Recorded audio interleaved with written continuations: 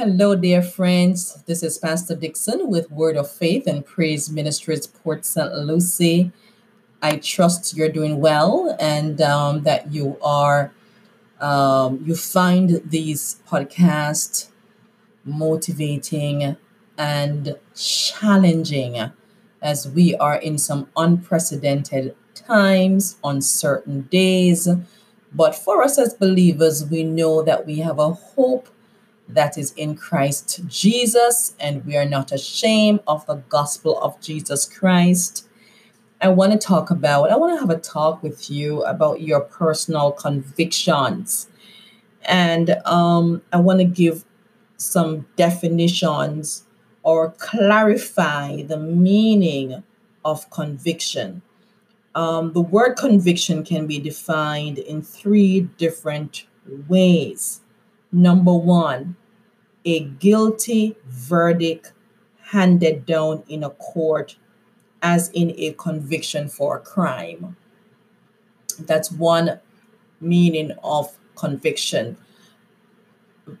Number two, it's a firmly held belief, as in the certainty that Jesus Christ is the resurrected Son of God and the only way to salvation.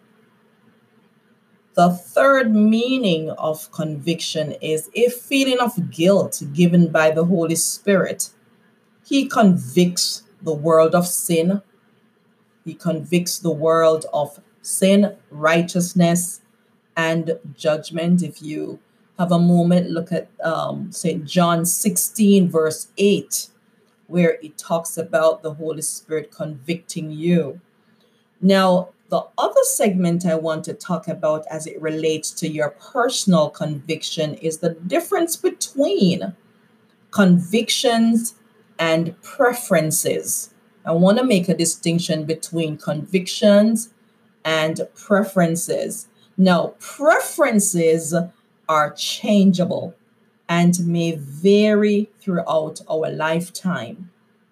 So they are beliefs we hold at present, but we could be convinced to believe something else if it seems more beneficial, just like people are changing their minds from being a Republican to becoming now a Democratic Party. Preferences based upon information that they have harnessed or gathered over the course of their lifetime. A conviction is a solid, immovable belief based on confidence in God's word. Being so thoroughly convinced of its absolute truth that we are willing to take a stand regardless of the consequences. I want to repeat that. Conviction is a solid, immovable belief based on confidence in God's word. It is so thoroughly convinced of its absolute truth that we are willing to take a stand regardless of the consequences. Now, let's move into the characteristics of a person with conviction. Let's look at the characteristics of a person who possesses a strong, firmly belief conviction. So when we seek to hold firmly our faith in Christ, you and I will display a sense of purpose. That's number one. We will display a sense of purpose. Instead of going with the crowd or seeking profit or pleasure, we follow basic biblical principles, seeking to walk in God's will and abstain from the sins that surround us in our culture. That's number one, a sense of purpose. When we seek to hold firmly our faith in Christ, we will display faith in God. Remember, my friends, the Bible says, without faith, it is impossible to please God.